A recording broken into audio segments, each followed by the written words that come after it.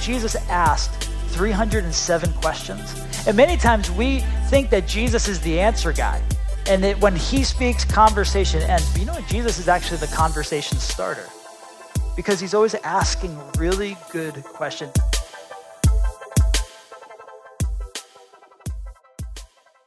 We're in a series called All Due Respect. And so if you want to grab your Bibles, we're going to be on John chapter 9, which is page number 890. And we're just going to be here just for a few minutes this morning.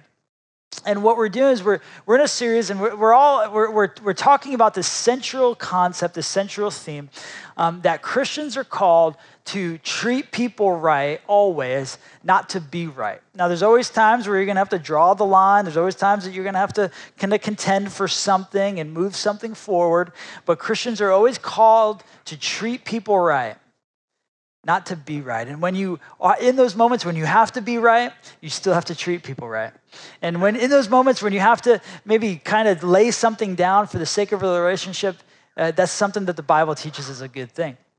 And so Christians are always called to treat people right, not to be right. And the concept of respect means this. It's the word respect means, if you look at the root word, actually, it means to look at again. To spect is to see, and respect is to look at again. And so it's this idea where when we can see something, we think we see something, but we have to be able to look at it again in order to properly respect it. And we have to hold people in high regard and treat them as valuable. And that's what I love about Mother's Day is that you see your child and you know that he's created in the image of God, that you love them in a way that like just is so outside of this world, right? I heard one person say one time that parenting is like having your heart walk outside of your body, walk around outside of your body.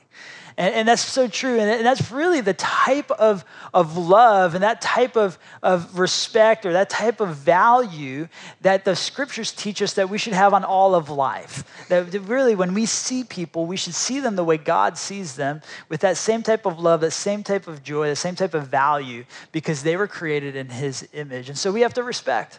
And in today's culture, it's so polarized that Jesus is always going to teach us a good, solid, middle third way that helps us not contend for the poles that we come from, but to fight for the relationships of the people that we're around. Because many times we know we can get kind of stuck in these chambers, man, where we're bouncing the same ideas, the same images of our life, that we just are constantly confirming our own thoughts. But Jesus is saying, I want you to learn my ways. I want you to learn the Jesus way so that you can not just fight for a set of ideas, but that you can fight for the relationships and the value of people. And so we need to be people that follow the Jesus way in this moment so that we can actually find this third way. And so one of the major questions that we always ask when we're trying to teach this in a solid way, whenever we're engaging culture, we want to be just like Jesus. We have to ask this question. When engaging culture, what should I reject? What should I receive? Or what should I redeem? When we are engaging the culture, whether that's watching TV, whether that's watching a movie together, or whether we're reading the newspaper or tracking along on our Facebook accounts and interacting with social media, we always have to be asking the question and sifting through the information this way. What should I reject? What should I receive? Or what should I be able to see redemption come from? And there were many groups of people in the first century. They had all different types of people that were split up amongst the nation of Israel. And they all engaged culture in different ways. And this is a quick list that we wanted that they all kind of rejected, redeemed, and received in different ways. But the one group was the Pharisees. These were like the pastors, kind of the church leaders at the time. And they just were like mildly angry people all the time. Like that's just the Bible gives them that type of a rap. But they rejected everything, meaning like there's nothing good in the world, and we can't be a part of anything. We got to find our own ways to do it. We got to be really all about the law, and we got to make all these little checklists so that people feel like that they're in on God's way of doing things. So I want you to reject everything. And then there's a group of religious leaders called the Sadducees, and they just were really just completely had no really idea of what God stood for, or really where the world stood for, and so it all kind of worked its own way out. And they just received everything. They just lived like normal lives, like they didn't really ask any meaningful questions. They just received everything. And then you had zealots. Now, zealots were the real passionate ones. In fact, we still use the word today. We kind of call someone a zealot for something. But they would fight for the purity of their nation. We needed to overthrow Rome, and we needed to get our country back to the way that it needs to be, and get the country back to the type of ideas that really established it. And they would fight for it. They would start battles and wars, and we had people that like literally would kill other people in the name of this purity. And then we have Essenes. Essenes were the weird ones. Okay, they had like neighborhoods all out in the sides of mountains, and they were so overly spiritual that they would just remove themselves for the sake of piety. They wanted to show themselves show everyone how holy they were. They wanted to just kind of be removed, and didn't really want to be disrupted very much with the culture. And they did all this sort of did all these sorts of things differently because they wanted to be so holy and just tell everyone about it. But they were kind of a little strange and weird and disconnected.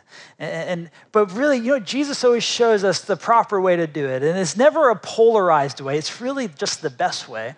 And Jesus always pursued people for redemption's sake. Always. He always closed the gap. And Jesus, he's creator of the universe. So he could have stayed where he was, up in heaven, just stayed there and done anything he wanted to do about the way that the world was moving. But he decided that the best way was to leave all of that, close the gap with people, and he wanted to go sit in the midst of the junk. Like Jesus never did a boycott. Like he just always pursued it for the sake of relationship. I'm so glad Jesus didn't boycott us in our sin, in our junk. When we're going through something tough, Jesus always maneuvers towards us, always pushes towards us. Never creates that. He just always finds himself. In fact, he was so like this that they were so mad at him for the people he ate dinner with. Like, oh man, where are you eating dinner? And who are you eating with? Like he just always found this way to pursue people for the sake of redemption. People that were nothing like him. He would find ways to become all about their reality so that they could find and feel their way towards him. And so what we call that in today's culture is a missionary. A missionary is cross-cultural, changes their whole reality, says, I'm going to go pursue people. I'm going to go learn about their culture. I'm going to go learn about who they are so that I can best present the way of Jesus to them. And there's a story in John chapter 9 that's going to teach us to think like this. It's going to teach us to kind of ask some good questions. And one of the first things that I want to pull out some good questions to ask, because when we're engaging culture, we should be asking good questions. Jesus, Jesus was asked Jesus asked 307 questions in the Gospels. He asked 307 questions. He was asked 183 questions in the gospel, and he only directly answered 3 of them, which frustrates every American ever. We're like, what do you, just answer the question, dude. Like, come on, just answer the question. But Jesus asked 307 questions. And many times we think that Jesus is the answer guy, and that when he speaks, conversation ends. But Jesus is actually the conversation starter, because he's always asking really good questions. And when we are missionaries, we want to engage culture, and we want to see the respect happen in a brand new way. We have to engage culture the way Jesus did, by asking some good questions. So John chapter 9 is going to show us that. So here we go. John 9 is what it says this. As Jesus was walking along, he saw a man who had been blind from birth. Rabbi, his disciples asked him, why was this man born blind? Was it because of his own sins or his parents' sins? And it was not because of his sins or his parents' sins, Jesus answered. This happened so that the power of God could be seen in him. We must quickly carry out the task assigned to us by the one who sent us. The night is coming and then no one can work. But while I'm here in the world, I am the light of the world. Then he spit on the ground, made mud with saliva, and spread the mud over the blind man's eyes. He told him, go wash yourself in the pool of Siloam. Siloam means sent. So the man went and washed and came back seeing. His neighbors and others who knew him as a blind beggar asked each other, "Isn't this the man who used to sit and beg?" Some said he was, and others said, "No, he just looks like him." But the beggar kept saying, "Yes, I am the same one." They asked, "Who healed you? What happened?" He told them, "The man they called Jesus made mud and spread it over my eyes and told me, 'Go to the pool of Siloam and wash yourself.' So I went and washed, and now I can see." And so just a few questions that you should ask to engage culture well the same way Jesus did here. Number one, the first question is, where is God working and how can I help?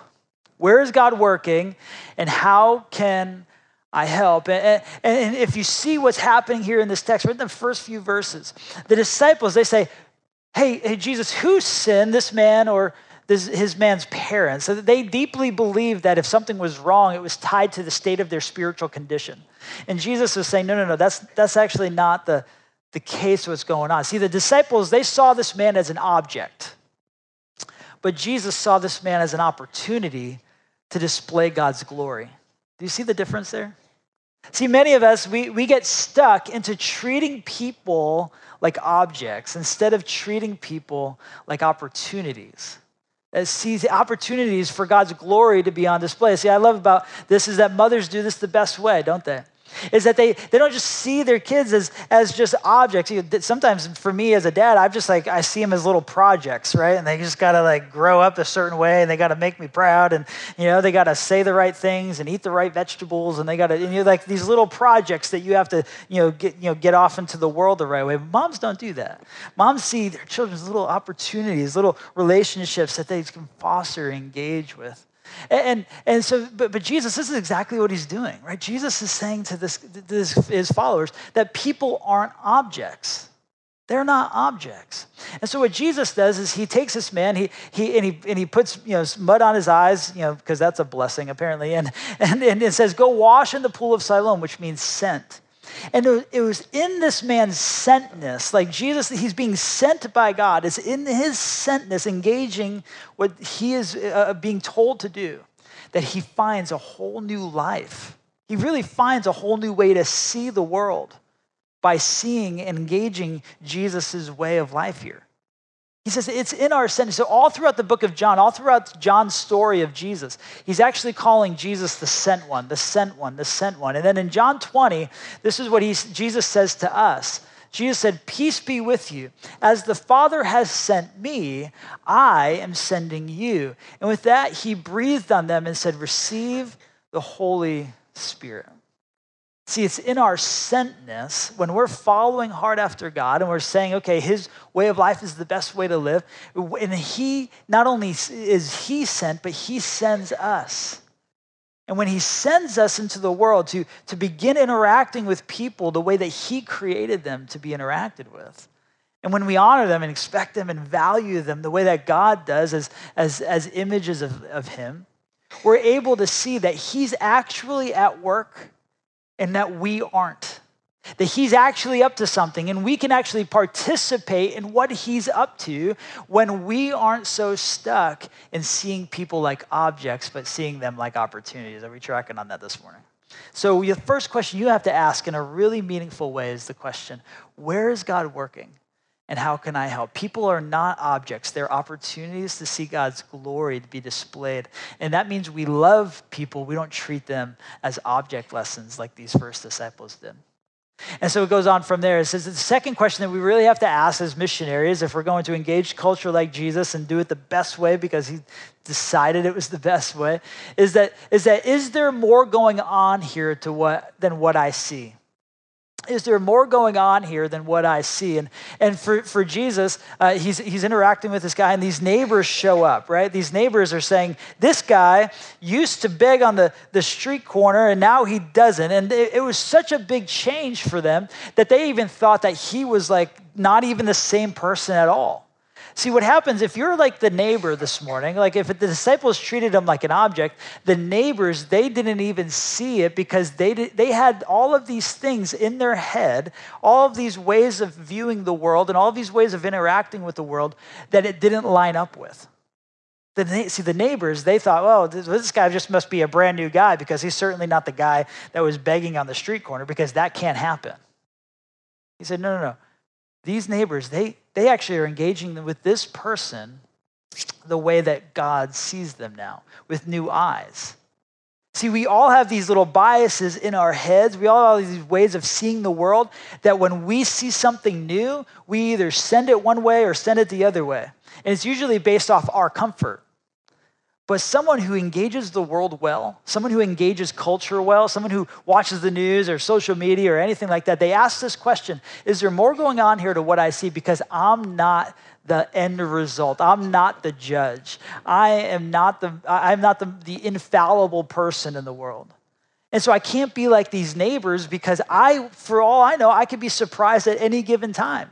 I could be surprised at all. So is there more going on here to what I see? And this, again, I love the fact that moms illustrate this so well because sometimes you can have your 2 or 3-year-old just freaking out, screaming, crying, or whatever, that sort of thing. And dads were like, stop crying, stop doing that. And the moms are like, you need a nap. There's something going on here. Like you're screaming about this, but really you just need a nap. Right? And all right, let's get some Benadryl, get this kid a nap, right? I'm just kidding. That's just me. I just do that. But we need to get this kid a nap, right? Because there's something more happening here than what I see. See, sometimes we can engage with the content, right? If that Facebook post comes in or something happens in our life or our kid says something, we begin fighting over the content.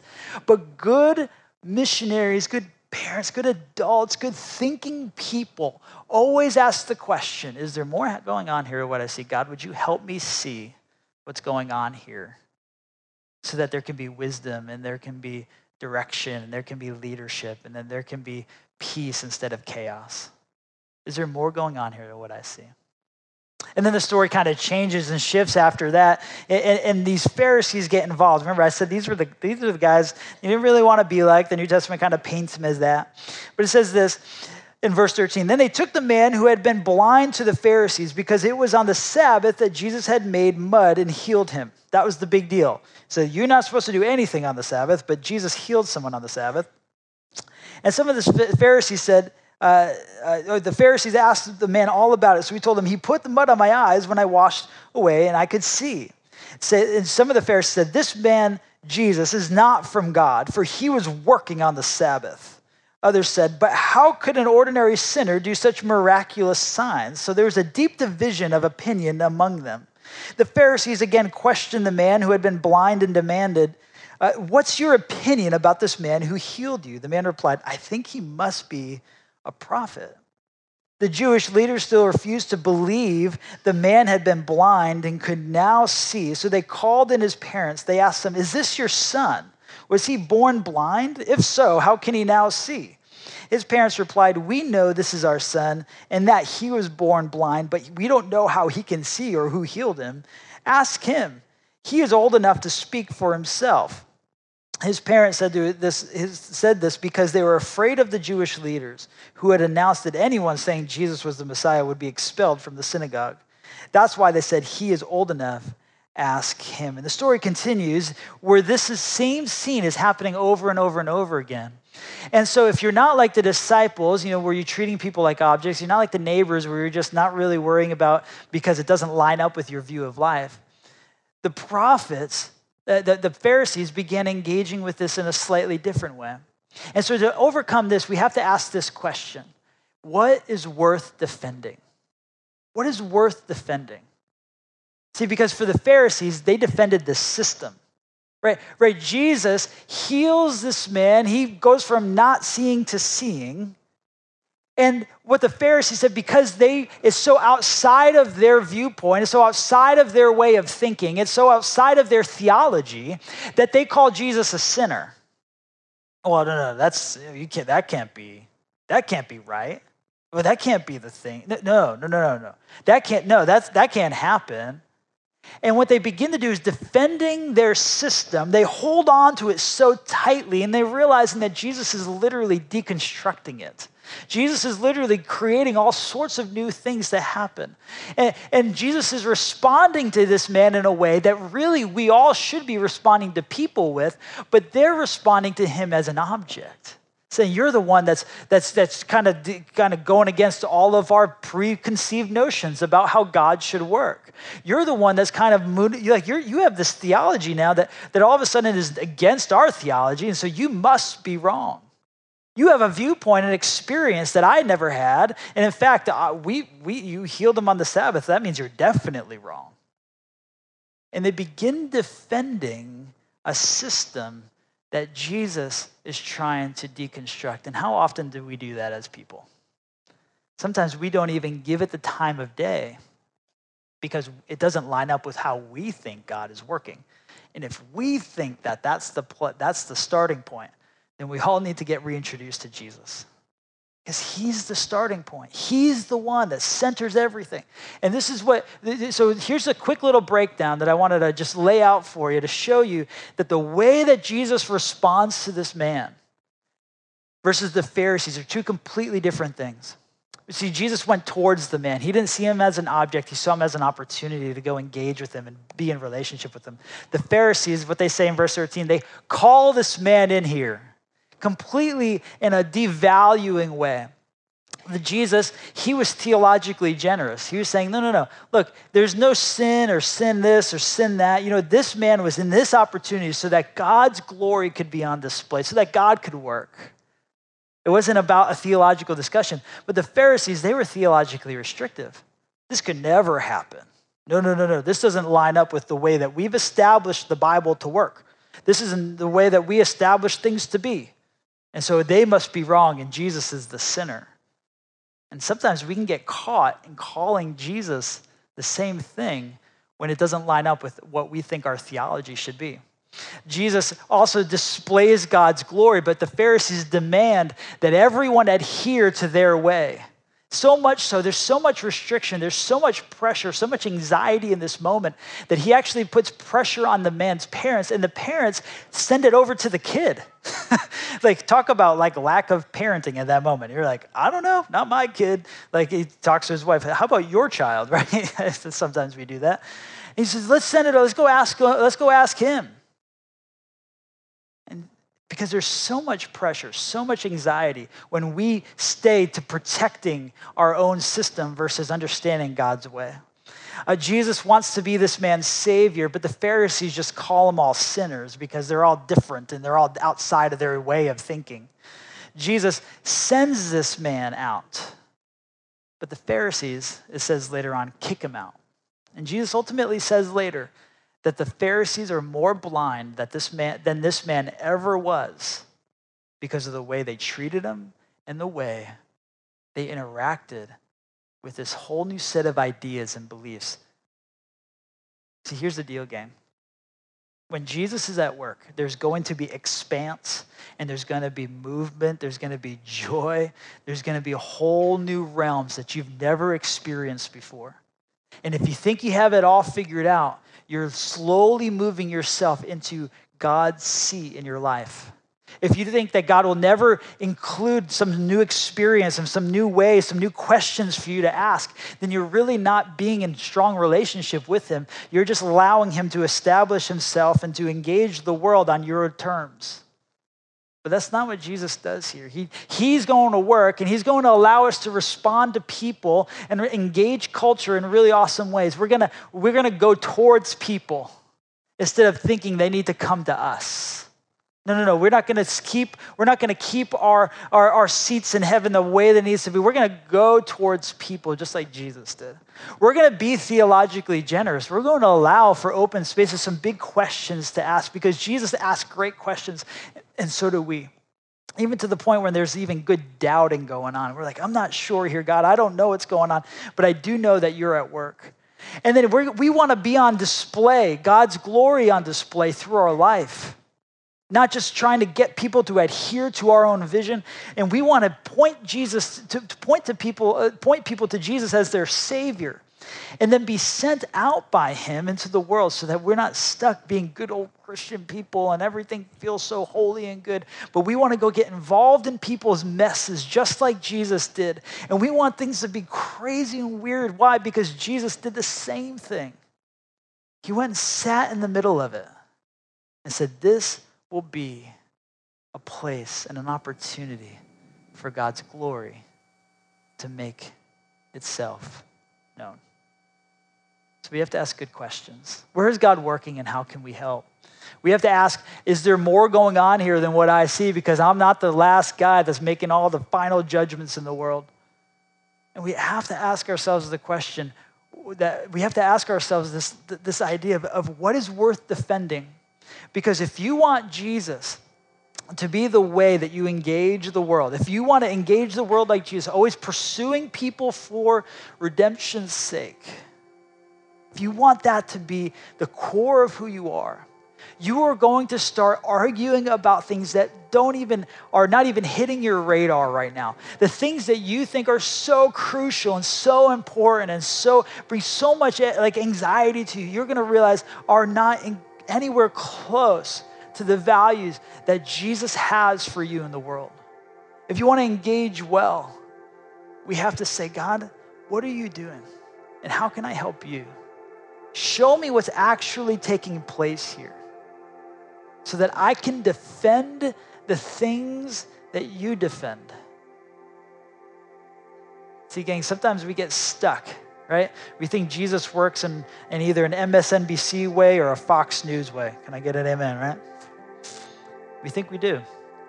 And that's nothing more than a polarized viewpoint. But what Jesus is inviting us into is a way of looking at the world that always pursues and honors and values the people that he created.